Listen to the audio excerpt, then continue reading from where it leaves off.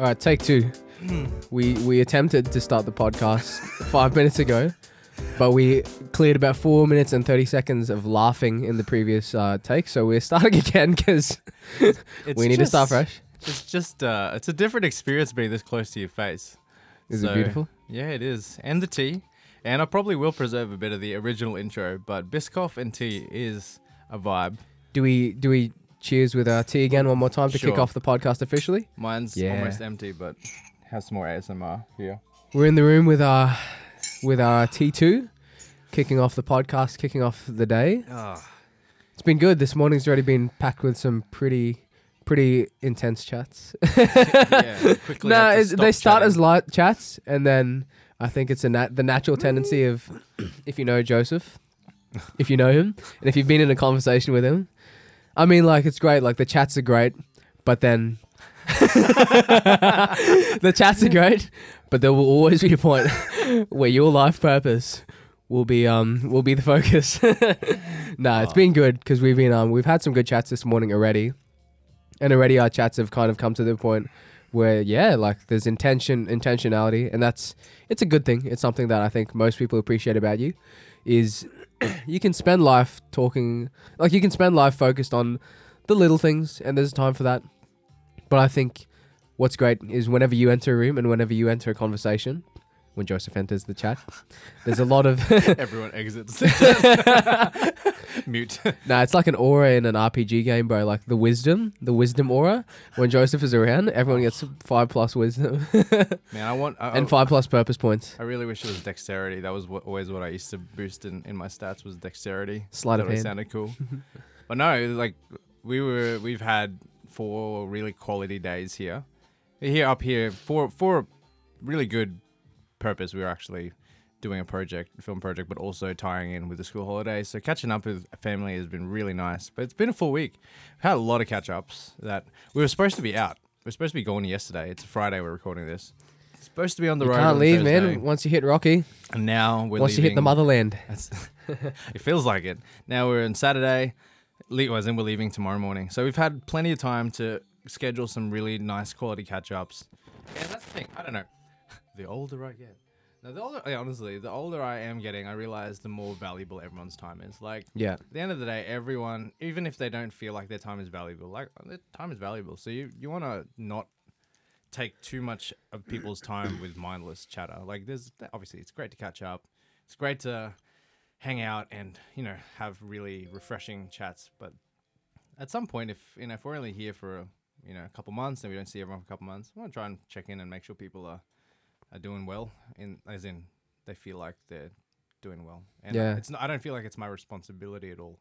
It just happens. It's not your responsibility, but I think it's just like the nature of someone's nature will always kick in a conversation, and your nature is to inspire people. I think your nature is not just to inspire people, but to inspire purpose. So every conversation you'll manage to, not every time, but like a good portion of your conversations, and I think it's a reflection of you, is just you're an inspiring guy. So you enter a room, you enter a conversation, and you get people looking forward to the future with passion, which is a good thing. And you want to keep the mic just a little closer, bro. I'm just monitoring now. Yeah, I'll come closer. Get these dulcet tones. No, I think like for me, and again, everyone's wired differently, but when I am in a conversation, I kind of throw it back a couple of years ago. I was very unsure about how to talk to people, like in general, and it's actually still something that I'm trying to overcome in terms of how do you win friends and influence people. Obviously, there's a book, but I've had to actually teach myself, and I'm not even close to good at it. I'm just trying to get better every day, but to actually learn how to have a conversation with somebody, with anybody, or try to, regardless of who they might be, what stage of life. And I follow a framework. When I've had to, at the beginning, I had to follow an actual framework to teach myself how to converse with people properly. You ever hear about the Ford framework, FORD? Because that's what I remember stumbling upon at some point. It might have been a YouTube video about conversations. It's like family, occupation, recreation and dreams. Yeah, I think. Yeah, same kind of thing, or form with M is motivation. But that's the thing. I guess I've taught myself to have conversations with people that end up on that M or that D part of that equation, which is motivation or dream. I think because I think in my learnings, at the end of the day, when you converse with someone, people love to feel like that, like without knowing it, you love feeling like you're being heard. You love feeling like you're being listened to and people understand. So I personally, I tell Annie this and a few people that I kind of make it my goal when I can in a conversation. In my little game to myself is how little can I talk about myself in this conversation? How many questions can I ask? And how can I continue a conversation just by being inquisitive and learning about the other person, let them feel comfortable about Well, you've talking about naturally done that themselves. so well. I mean, even in this podcast, we were just talking about earlier, the last couple, like, I mean, we've only done a couple episodes, but you're naturally interviewing me. Like, you're asking me a lot of questions, I've noticed. I'll probably try to combat that in this one, bro. Oh, You'll ask me some questions about, through oh, that. what do you reckon? Well, pause. No, but that's the thing. I found it. It's my own little game to myself that I play, and now I don't think about it anymore. I don't think. I kind of naturally just ask people and listen to what they're actually saying and trying to meet them where they are. And it's something I want to continue learning. There's channels, actual YouTube channels that I've spent time, like Charisma on Command is one of my favorite YouTube Yeah, channels. I think I've stumbled on that one a And couple times, yeah. That's helped me to kind of help understand what is it about certain personalities, certain celebrities even, that have this charisma about them, whether it's like learning how to talk and make sure that people are listening to you, or make sure that you're actually engaging with someone to the point that, you know, they feel like you're having a quality conversation. What do you reckon is your biggest practical tip when you're entering a conversation with someone? What's a practical tip that you can tell someone to set their frame of mind in, or even tell themselves to do, entering a conversation if they want to be more others focused? You've got 2 ears and 1 mouth. Use it in that ratio. Oh snap, dude, that's good, That Bro. just came to mind. bro. And that's reflective of this podcast, because like you have just like thinking back on the couple episodes that we've done, we were talking about it earlier. Like you've ended up asking me so many questions, and a bulk of like I'll finish recording. Then I look at the waveform, and it literally looks like that 2-to-1. It's almost yeah. You're doing a good job of that. I think it's something that I've picked up as well naturally through my vocation as well, because a lot of what I do in video production is interview based. So it's, I guess, leaning to more documentary style of, and I'm studying how to do documentaries well. And you hear it every time. It's like the best documentary filmmakers just listen, and you come up with what you want to get out of a conversation in that kind of context. But you just go with the flow. And in the back of your mind, you know if there's certain things. So for me, I know if there's certain things that, it sounds selfish, but if there's certain things I want to get out of a conversation, I have those mental dot points in my head that if I'm going to talk and spend more than a couple minutes with this person, I'm going to find out this, I'm going to ask these things, and I'll figure out how do I weave this conversation as best as I can back to make sure that we get to those points. So you kind of have like a destination in mind, and then you have like markers. Is that kind of how you'd say? Like questions that act as markers, and you just let the conversation free flow and then guide them back to the markers? Is that maybe how you'd describe it? I don't know. It's kind of a fun. It sounds like talking like as if I'm gamifying it, but it's because I say this because I really thought, and I still think that I'm not the best like social person. Like I want to get better at being in social environments, especially with people I don't know. And it's always awkward being the person in the room that doesn't know anyone. And I think just being able to know how to kind of talk to people has been really helpful. But like even like let's say there's 3 people in a conversation, or this starts with 2 and there's 3 people. One thing that I've learned from observing other people, like for example, a young adults pastor in Hillsong, Jason. So like adapting principles of finding the commonalities between people as fast as possible, whether it's their vocation, whether it is occupation, recreation, family, whatever it is, just finding one common ground and quickly spinning it as fast as I can to go, hey. So if I feel like if I'm talking to 2 people at the same time, we're having a 3-way conversation, and I think I can feel that this person has dominated the conversation. This one maybe wants to say something, or maybe they're just shy. I'll quickly go, and what do you think of that? Or, you know what I mean? Like Open the door, this obviously, that's something else that this X person has that is in common with Y. So I spin it to X person. And in the equation, in my mind, I'm trying to keep myself out of the dialogue. Obviously, like being able to pitch in, but sounds like a science, but that's what I enjoy, I think, about conversing these days. And yeah, I don't know how we got on this topic, but Yeah. I don't Yeah, know. I don't even know how we landed on it, but I don't know, bro.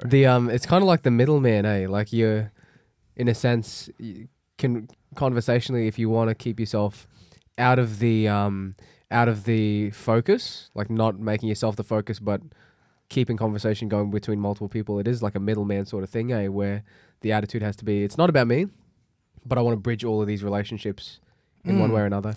That's pretty cool. One of the, I guess it's not the perfect metaphor, but it comes to mind straight away, is if you've ever watched How I Met Your Mother. Like have you watched it? Nah, man. Oh, nah. okay. When Barney... I've gone through, took me all last year to get through Friends. Right. And I'm actually pacing quite well in The Office. And I'm this proud year. of you for that. I feel like that's its own podcast topic. Yeah. It's its own podcast topic plus its own podcast because you keep talking about the Office Ladies podcast. But I've gotten through to season 7 and what's the month? Oh, no, we're getting close to the end of the year. So yeah, I reckon I'll clear it before the end of the year, Yeah, which is good for me. And then start it again. Fast pace.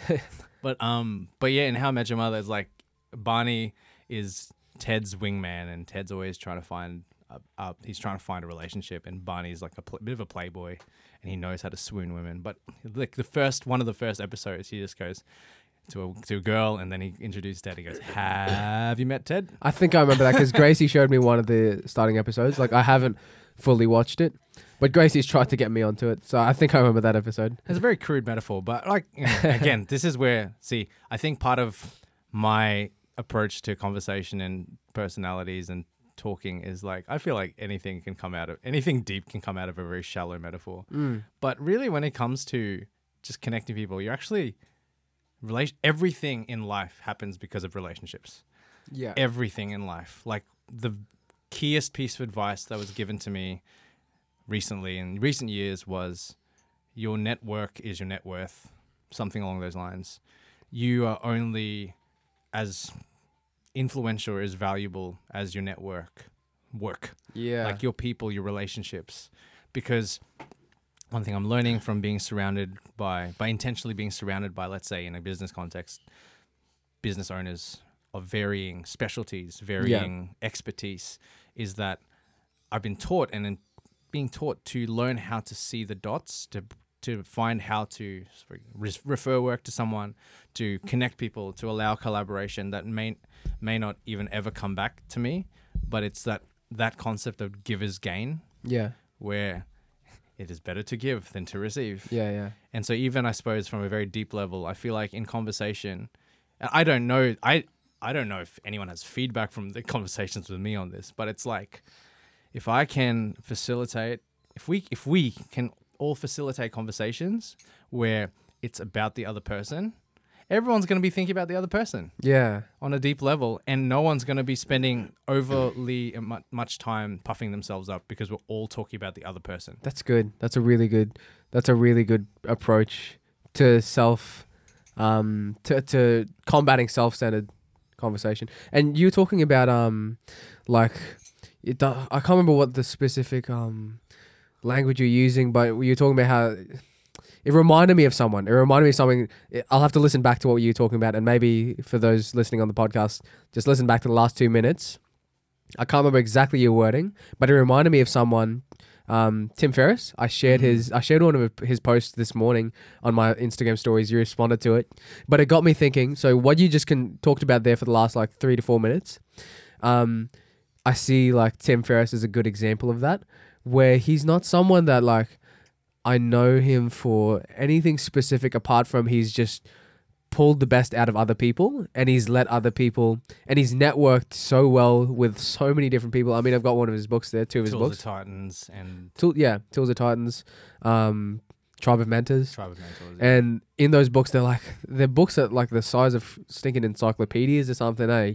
And in it is just hundreds, maybe not hundreds, but potentially hundreds. I can't remember how many of just high performing celebrities, high performing athletes, high performing business owners, just of every sphere and of every space in life, every vocation almost. But he's done an insane job of being the facilitator of conversations and just letting people mining their gold, I guess. Like he's done such a good job of giving them a platform to share their wisdom. And he's like, he's been, I guess, like a good example looking at the conversation we just had that you just brought up of someone that's listen to his podcast. If you're listening to this podcast and you haven't listened to him before, listen to Tim Ferriss. That's TimFerriss. Tim Ferriss. And I think you'll know what I'm talking about. Even look at his books. Yeah. He's just a facilitator of great conversations. You've re-inspired me to go back and open those 2 books. Yeah. Yeah, that he is a great example of it. And I think that like it's really fascinating that you mentioned that he's a facilitator of it. Yeah. I think that's kind of what it is. Like facilitating conversation it's And he's great is the thing. Like people an know, art. yeah, people know him. People know his name. What for? Like there's a lot of things to know someone for, but when I think of him, he's just a great facilitator of conversation. And so he's like, his influence is just like blown up because he's done such a great job of letting the great people in his life, like just seeking out conversations with great people. I feel like that's kind of what he's done so well. Like his books that he's known for, which to be honest, I can't actually recall that I've finished them. The 4-hour work week, the 4-hour body. Isn't, correct me if I'm wrong, is that him going out and doing research from multiple different perspectives and combining the research into the theory? I can't remember fully. I read 4-hour work week and it was like, I think it was a lot of research as well as himself applying principles and then talking about how it played out. Yeah, I feel like and I'll have to go back and look at it. I feel like that's how he's done it. He's gone to the best in class, the best that he knows of, with proven results and whatnot, and just compiled them together. Like you said, he's a great facilitator. I love that. That's cool. That's such a cool. Yeah, and it just got me thinking, like, how often even for myself, I feel like there's so many times where I feel the need to share things that I've learned with other people. But even now, as we're talking, I'm like, man, I need to approach these conversations and just allow even more space for the other person to just like share what they have to say. Because sometimes I think it's one of my issues is in conversations I can get a bit carried away with trying to share things I've learned. I could probably do better at just letting people share what they've learned. One principle a practical principle that I learned from documentary style filmmaking is the power of silence. Yeah. Like I need to continue to learn this and to make sure I'm doing it because it is uncomfortable sometimes where you ask someone a question and actually, or let them, or don't even butt in, just let them think, let the silence allow the conversation to move on in very purposeful moments rather than filling it with just words because no one's talking. Like in that space of silence when you ask someone a question or they say something and they look like they've finished a thought, but they may say more. That pause, if we can, sometimes it's like the key to letting them spill more of their heart. Yeah, yeah. It's something that I've picked up. It was a podcast about it. It might have been a podcast or an article about the power of silence, and it applies both ways. I think for ourselves when it comes to sharing thoughts, I've tried to apply it a lot, and sometimes I hope I don't make people uncomfortable. Sometimes I'll just sit there for a bit and just give it like 10 seconds to gather my thoughts rather than jumping in. And there's great examples. I remember when I was reading about it, one of the great examples was Steve Jobs at was like a Macworld or some sort of conference, and someone threw like a really tough question from the crowd at him, and the crowd was like laughing about, oh, how's he going to answer this one? And then you sit there through the video and he's just like dead silent for like 40 seconds or something. It was something really uncomfortable. But by the time he gathered his thoughts, his response was like spot on. And sometimes, yeah, you're right. Sometimes we try to just fill the gaps to eliminate the uncomfort. But by allowing yourself the space to actually think, sometimes instead of just rushing into your words, there's more power in just like letting yourself think. And then I guess like the same way goes with when you're asking someone else a question, not forcing them to answer, giving them space to. Yeah, it's something that I noticed as like I stumbled upon an article. Right? Silence.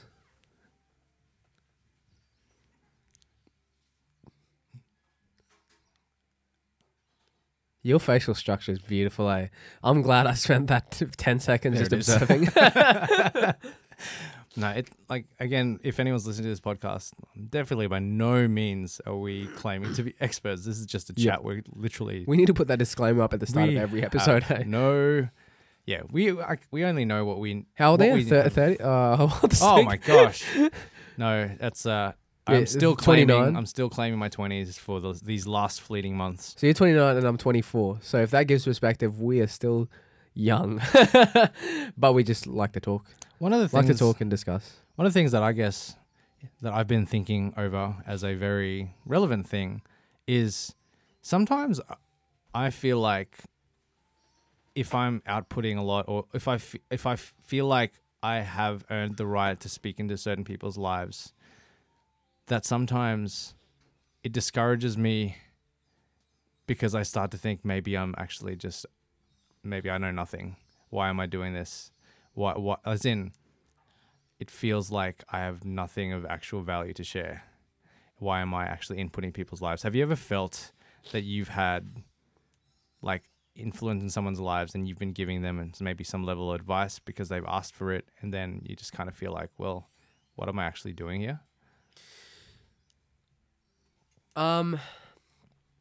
Sometimes I think that applies to me on a skill-based sort of thing. If I'm just being honest, I can see that being a concern of mine when it comes to skill-based things, which I guess has merit because sometimes I've been increasing my capacity to have influence, and with that comes the responsibility of training people.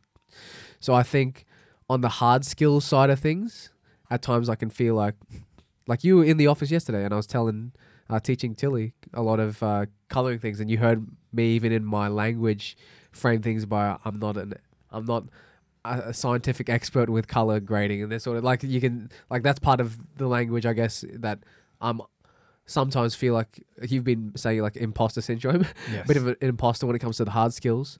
But if I'm being honest, I feel like for the people that I've been blessed to have influence over, a lot of them are still coming up through youth and young adults, and I feel like God's taught me a lot and put me in a position where I've learnt to love His word. Cool. And so when it comes to the soft skills side of things, when I can always reflect back to the word of God. Yep. And so the final authority falls back on God.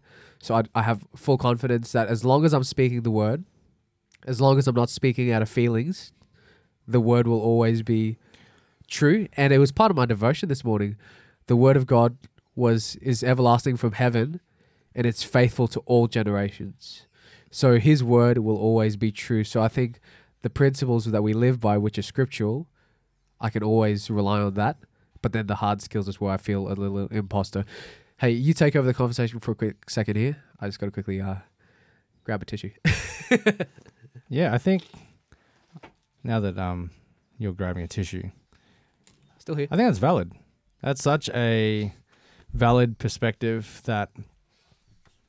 Now I'm talking to a chair, but I think it's such a valid perspective that when you, I guess if you have the same worldview as us and you believe that Scripture is the ultimate authority, the word is the ultimate authority, then if you come back to that, you point straight back to that you actually have released ownership of your own thoughts in that moment. I think that there's something that I would like to feel more comfortable in.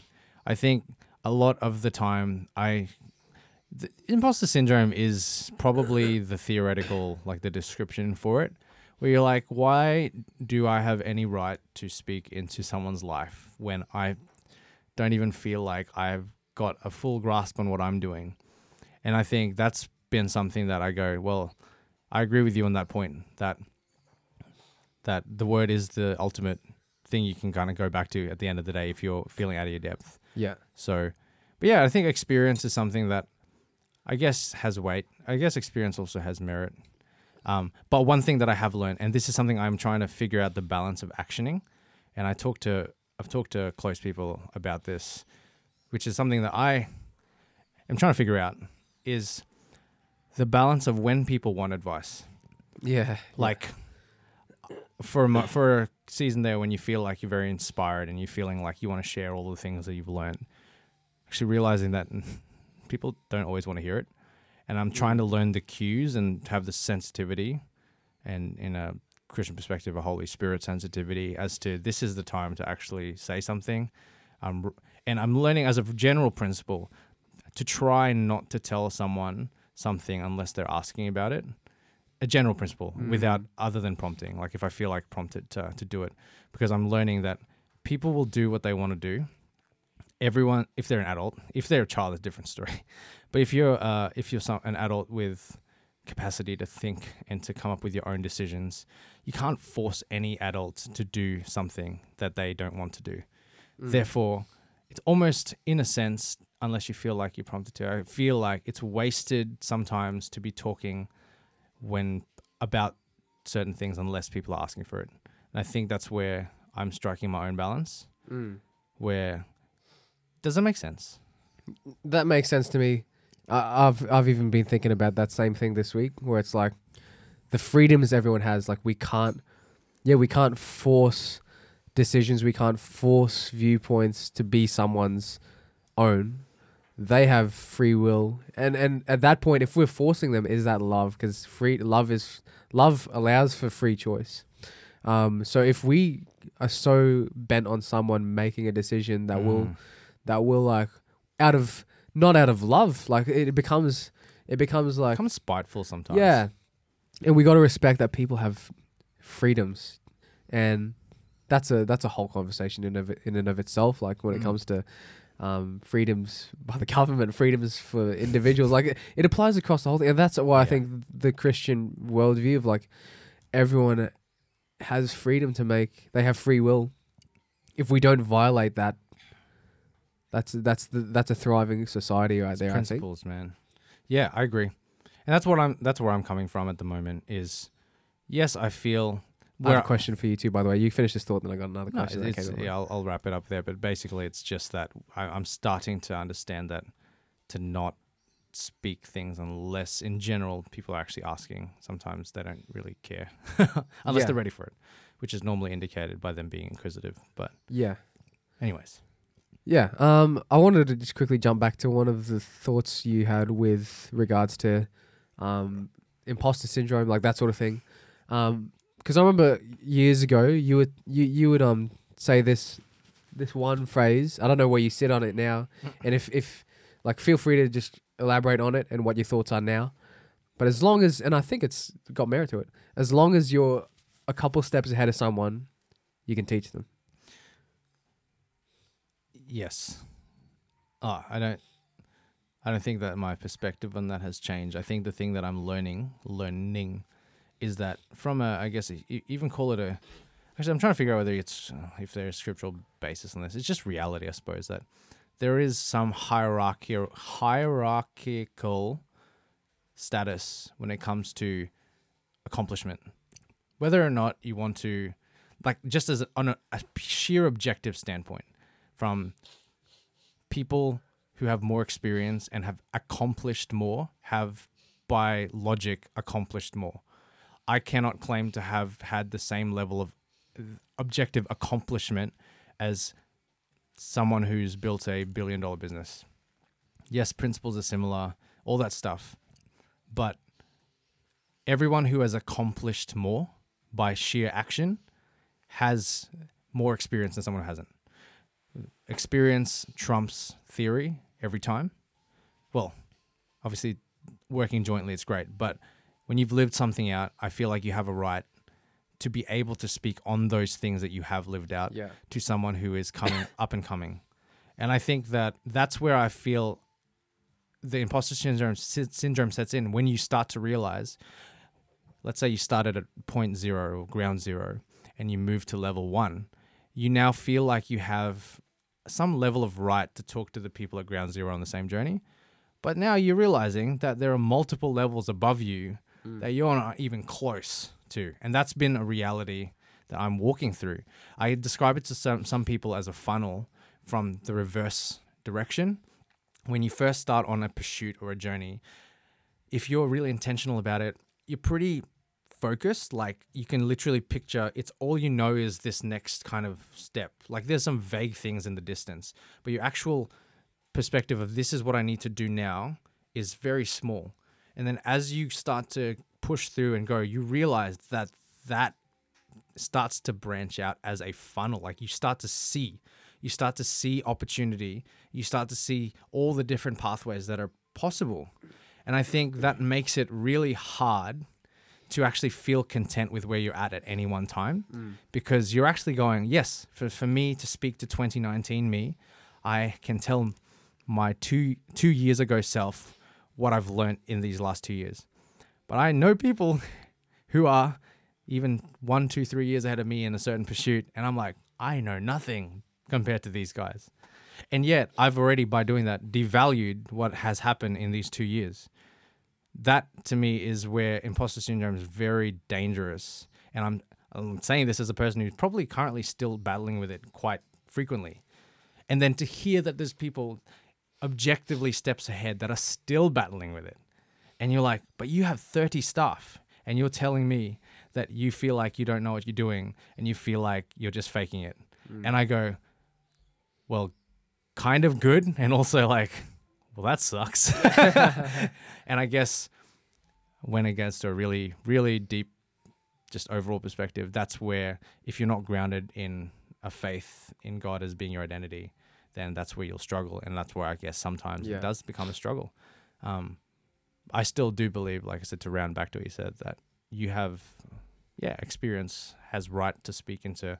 I think, and I believe that experience has the right. Experience and scriptural revelation together have a right to speak into someone's life. Yeah. Because sometimes there's things you haven't lived out, but you know that God's taught you something. Yeah. Through His Word and through other people, and I feel like that's got value. As long as you don't claim that you've had that experience, I think that's the biggest thing. Yeah, for sure. I always think of it as like hindsight. Scripture is hindsight. Yeah. And you see stories in Scripture which give you confidence in hindsight that whatever that is, that promise that came to you then is achievable again today. But then we also have personal stories that become hindsight for ourselves that we can reflect on. But I like that. If we don't have the experience ourselves, we can always still pull back to the final authority of Scripture, which has hindsight, which has stories that confirm things that we may not have experienced ourselves. And when we do experience it ourselves, it just becomes a part of the whole story that has gone from eternity, from the start of time through till now and forever. I want to quickly jump back on another train of thought there. When you're talking about people who you've seen in your life ahead of you, you've had a journey behind you where you've seen like 2 years past of building this business, and you see people ahead with like so much accomplishment in business. They've gone the journey longer than you have. When I hear you say that, I guess it reminds me that there's a journey to everything, right? Like to get from destination from point A to point B and onwards is a journey. And there's things that bring us down on the journey. There's things that bring us up on the journey. There's things that we can think of that are highlights. And then things that are a bit of down moments. But for yourself, in this journey so far up to this point, what are some key like highlights that you can look back on and be like, these have been like great learning experiences, something to share with people from the journey thus far?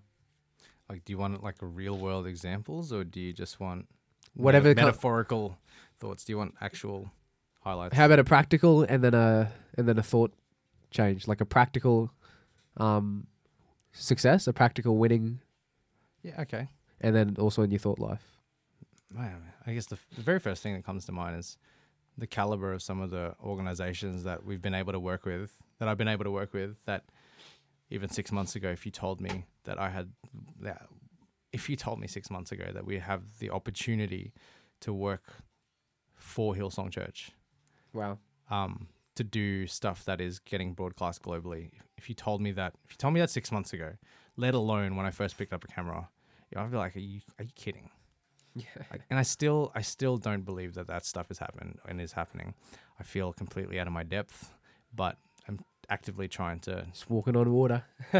That's it. So that's a practical highlight. And actually, to build on that, the fact that it's looking like, at least in the foreseeable couple months, that a lot of our work will be for Christian organizations. I think good. that's something you couldn't have told me even 6 months ago. I guess other practical wins are like actually having a permanent employee, which is something that again is still super scary, but to actually understand what now goes into building a staffed team that is on payroll, at least at the beginnings of that. And also that means by default, I'm learning how to grow something that's independent of myself. I guess those are big milestones this year. And apart from actually having now a plan, a 5-year plan, as to growth and whatnot. So those are things that, this is coming from someone that 1 year ago, it was just me in a bedroom still, or a side bedroom still, just 1 year ago. And now it's 1 year changes a lot. Yeah, you got an office space as well now. Yeah, office got space, a small team. Last year, 1 year ago, I was still shooting on very embarrassingly low quality equipment. Still kind of building that stuff. But if people knew, who were cinematographers, knew the kind of stuff we were shooting on a year ago, it's like, this is entry level. And it's still quite part of the journey, eh? Exactly. And it's things like that where it's very cool. That also can be a turn off for a lot of people on a journey, eh? Is like I guess like I see a lot of people say, oh, I don't have the gear, I don't have this. Like they think you need to be at a certain, in reality, that comes at a certain part of the journey. And they think I can't start on the journey because I don't have that, which comes later in the journey. Just got to use what's in your hand, Yeah. eh? And that's its own topic. On a mindset, is that what you're asking about? Is Yeah. mindset perspectives? I have learnt, and I'm learning, that the biggest success factor, just as straight up, is decisiveness. Yeah. I wrote it to myself kind of half inspired 2 years ago on a notepad. A Post-it note, and kind of I still don't really know what it means, but I wrote something I read in a book: make recklessly fast decisions. Yeah. While I was still making quite slow ones. And even to this day, there's still things that I don't feel I do fast enough. Yeah. And I probably do that for a long time. But I feel like mindset-wise, the stuff that I kind of gloss over nowadays, if people say, hey, how do you start this pursuit? Well, it's quite simple. Don't give yourself a plan B. Like you have to go full focus in it. There's no, that's to me, that's kind of a past learning that I'm still learning, but it's kind of like, all right, this stage of where I'm learning is decisiveness is everything. Yeah. The faster you can make a decision, the faster anything happens. Just comes back to action. So the success gap is the speed between your thought and the decision to do it and the time to actually do it. That's the success gap. Yeah. Because in that time, and this is where there's still prayer, due diligence, all the things that you need, but there's also pure gut feel that I believe is also, Holy Spirit. We're like, soon as you know to make a decision, the faster you do it. Because sometimes even in a Christian worldview, people wrestle with the Holy Spirit, and that's where the tension of time gets stretched out, is wrestling with the Holy Spirit. And I think when I heard that instantly in my head, I'm like, recklessly fast decisions. What does that look like in terms of a Christian making decisions? And as you talked about it then, and knowing you are so prayerful over your decisions. You are 100%. Oh, no one's ever always 100% on the ball with it, but I know that you have made like a commitment to pray and fast about things. So when it comes to your decisions, I guess that's where I can see now this dichotomy of fast decisions, prayerful decisions. But when I see it and like, what fast decisions? How would someone apply this hearing it? It really is. Now that I think about it, it could just be we wrestle with the Holy Spirit too long. Like we just try to argue for so long that we don't make that step. And sometimes it could just be that much faster if we just let the Holy Spirit take us. I'm first to say I'm one of those people that identifies with the whole, I overthink. And I overthink. I do. And that's the thing. Even to this day, there's still some decisions I should be making faster. But you know what you quickly realize is that the faster you make a decision, the faster you either win from it or you lose from it, and then you learn either way.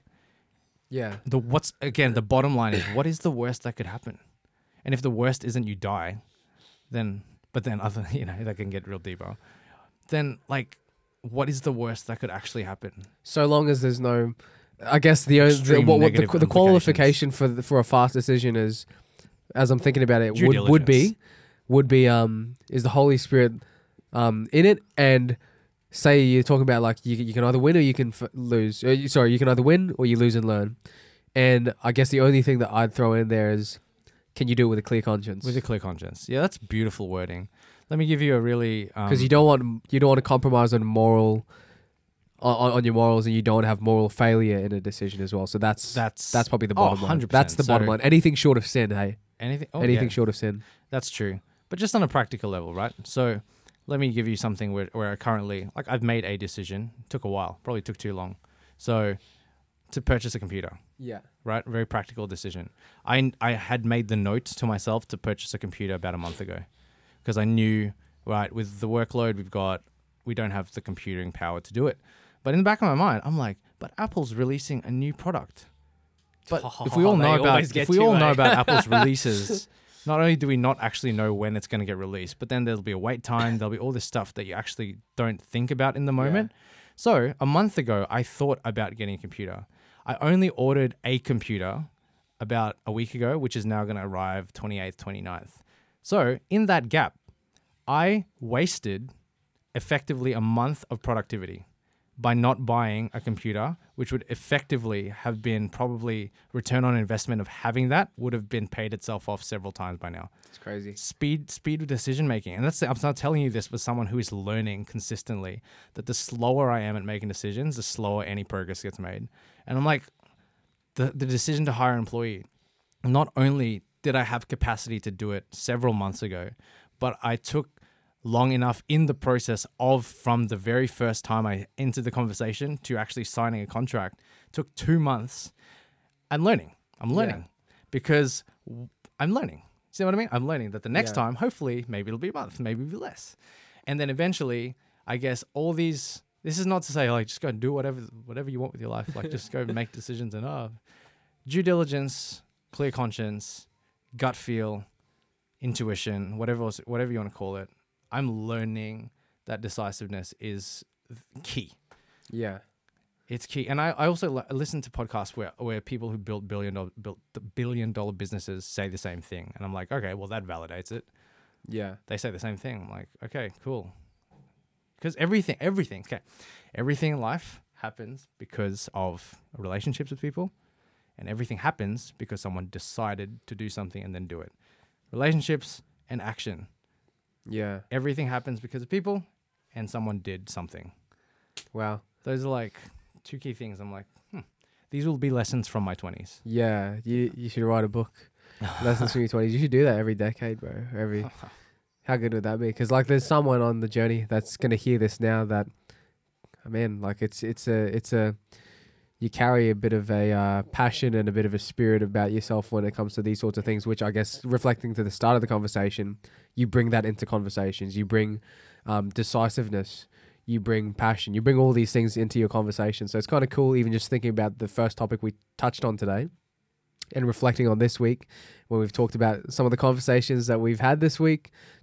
It's just your nature comes through, bro. It's pretty cool, man. I'm just so excited to be in the room with you, man. But we didn't talk about video games.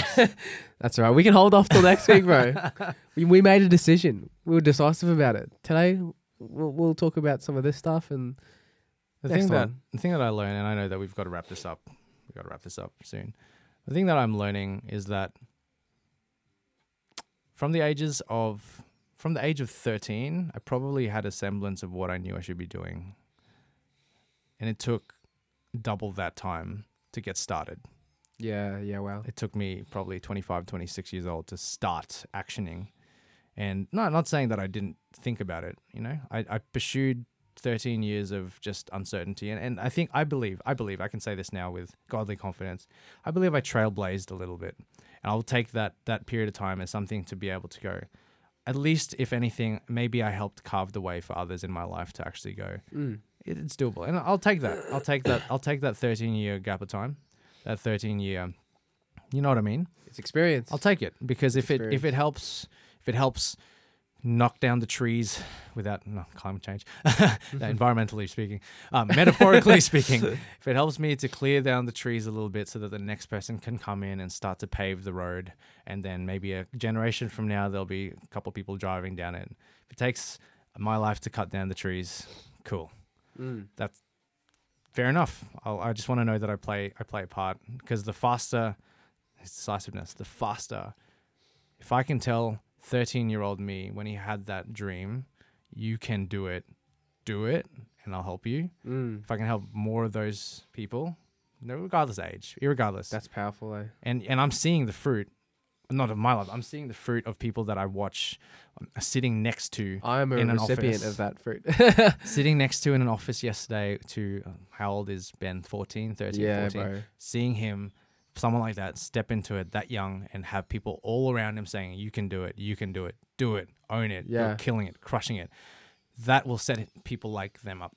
That's I'm the like, thing, and it's that's yeah, that's your legacy being carried through. It's the shockwaves of your life and your the message of your life. It's carried on honestly through into myself, man, and like I'm forever better, I believe, as a person because of the things that you've spoken into me and the example you've set.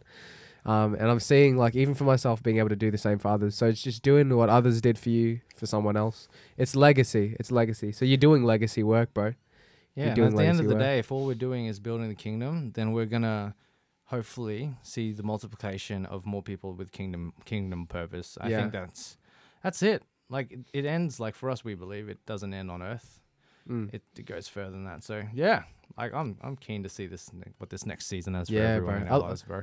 Before we wrap up this part of the conversation and begin to wrap up the entire podcast, just remind me of what's that video you showed to me. I'd like to reference it to everyone on this podcast. There is a book that I have not finished reading, Yeah. and a sermon by the same guy. So John Bevere is Yep. the author and the speaker.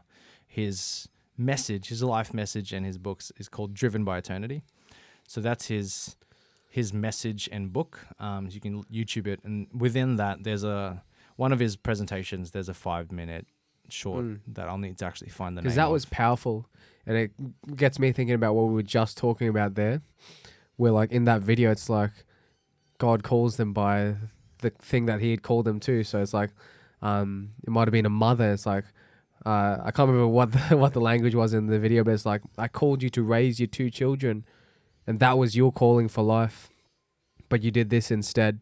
And it's like, had you raised your 3 children, I think it was, they would have impacted 700,000, 51 souls or something. And it's like, and when you put it in perspective, like, although it seems insignificant to in your viewpoint, that you're not, say, like, out there in another country doing missions work or something that sometimes we put on a pedestal, the calling of a mother to raise their arrows, raise their children, does more damage for the kingdom than if a mother wasn't doing her calling and tried to do something that someone else was called to. So much more ineffective. When I first watched that, it kind of like moved me a lot when I first saw that, because I thought of Yeah, our I thought of mum. Yeah, that's the first thing that came to my mind. Because, like, Yeah. she's committed, like, her entire life towards raising her kids. Like, that is all that that's what she's about. She's like, I've prayed every day, like, on her knees, like her pants, like, rips in them from just, like, praying, and, like, that's all she talks about. That's her calling, she says, is to raise her kids. And the thing that I go is, like, the verse that comes to mind, I don't know it in any other, I don't even remember the reference right now. I don't know it any other than the King James is redeeming the time because the days are evil. Yeah. Like, if you live with that eternal worldview and that eternal perspective, and then you kind of understand that, you know, life is a vapor, all those things, you kind of can't waste time on earth. That's why, like, it's kind of can't, if you live with that perspective, Yeah. if you grasp that perspective, you just can't really waste time. And there was something else that, and I don't want anyone to take this and be like, oh, Josh said this must be right. I can't fully remember, but if I recall right, I remember reading something yesterday where it's like, sometimes we see things like missionaries on another country, like, and we put stuff like that on a pedestal in a Christian perspective, where it's like, oh man, look at them going out of this country, going to somewhere else and reaching the lost. But we put that on a pedestal, and God didn't call us to save souls. It was something like that, but he called us to preach the gospel, go into all the world and preach the gospel. Like, he didn't ask us to go save souls.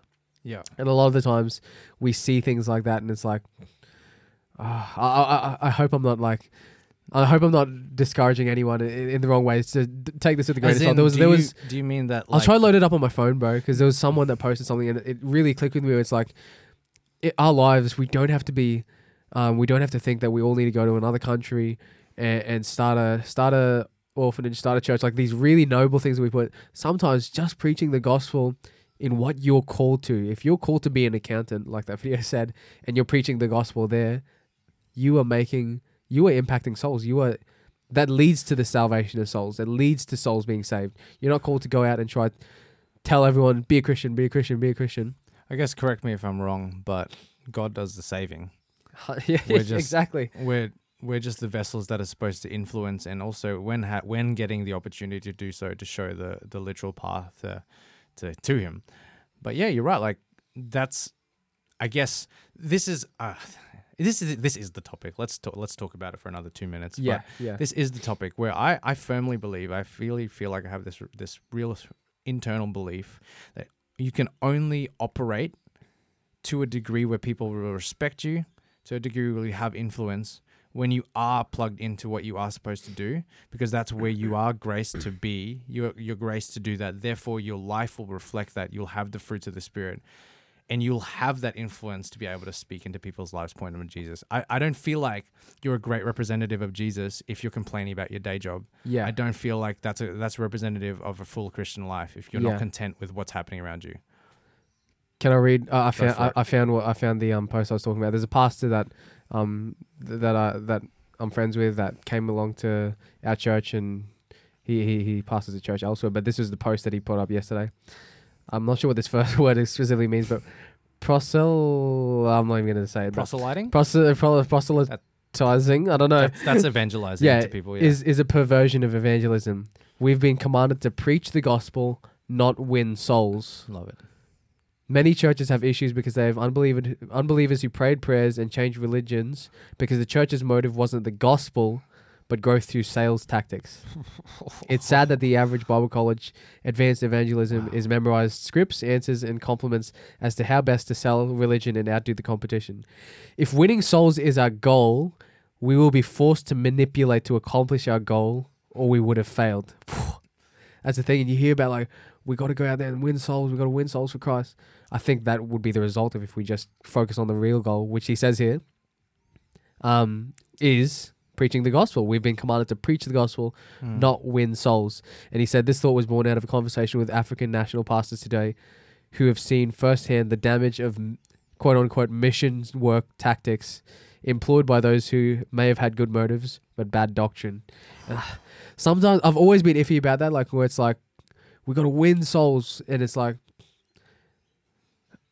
this comes to mind. Like I think subconsciously, I think about that. Like if we're just trying to win souls, getting people to pray a prayer, getting people to, we should be preaching the gospel. Preach the gospel, no matter where you are. Preach the gospel. Again, I don't want to labor the point because I know that we need to wrap this up. But this is what I was speaking to someone last night about. This is my revelation that I want to keep building over time. I don't know what it's going to look like, but my revelation has been that the body of Christ is a body. Yeah.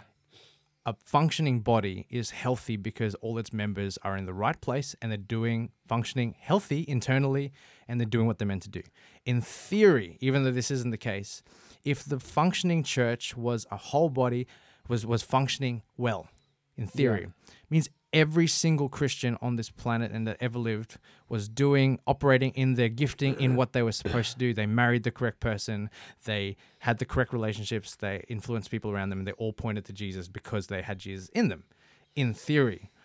So that's my understanding as well, is like, we all are, to be a part of the body of Christ, you have to have Christ. You have to have accepted. So you have to have received him. And then by default, by being plugged into the career, ministry, relationships that you're supposed to be in, you fulfill your role and strengthen the body as a whole, and allow people who aren't in the body to actually go, that's what we need to be a part of. Yeah. Need to be that. And that will 100%. include verbally saying, come to church, verbally saying, here's how you accept Jesus. Yeah. But it's because little toe over here didn't decide to become the nose and do that role. You know what I mean? Yeah. In theory, it's 'Cause just, again, it's not a perfect world. In theory, that actually means, and obviously because there's devil's attacks, that there's no financial stress within the church. In theory, it means that there's no, you know what I mean? Yeah. Because the marketplace is being served with the church is handling, things like that. Because everyone is operating where they're meant to. That's just my And for myself, revelation. I've felt like the pressure of hearing that, I guess, which is like, I struggled with that, where it's like, there's people who say like, you got to be, I don't know, you got to be this and that to be a successful soul winner. But as I've lived out my calling, and I've always been like, oh man, is using my creative gifts, writing music, teaching musicians, teaching creatives, is that a noble calling? Like, will that actually win souls? And I feel like in the last couple of years, I've really just locked in and tried to give God that. And the byproduct is souls have been won. Influence. Like, I've been able to win souls by just sticking to my calling. And I guess for myself, it was kind of like, okay, if it's possible to see the result of that through just sticking to my calling and not feeling any less than someone else who's called to do something that we've put on a pedestal as great and noble to win souls. There's something to be said about living an abundant life where all these things happen, like all the things that the scripture says should happen through a believer's life actually happens. In the parable Yeah. of the talents, Yeah. the parable of the minas, whatever, there are 10 people that are given. There are 10 people that are given something by the master. The saddest thing about that story is that only 3 people actually reported back to start with. So that means by default, 70% of them did nothing at all. Yeah. Then you hear the 3, one of them buried in the ground and ran away, whatever. Then the 2 people that did it, they multiplied their gifting and they were given influence. They were given reign over cities. It's implied that there's financial gain. It's implied all these things, but they were given influence. I think that's the key. Yeah. You plugged into the right thing, using your talents well. I know we have to wrap this up, but you have the correct influence over the correct circle of influence. Yeah, 100%. That's it. Totally agree. I Bro. think that's something that closes the podcast there with. You have the right influence with the right circle of people. So I guess let's stick into what God's called us to do. Influence that circle. Life's all about circles. So who's in your inner circle? Who's the circle you're reaching? Oh, and maybe next week we talk about video games. Yeah, let's do it. Let's Something do more it. chill. No, that's good as, man. Awesome, man. Well, we got to get moving Yeah. pretty soon. So once again, love you, baby. Bob's out. Bob's out.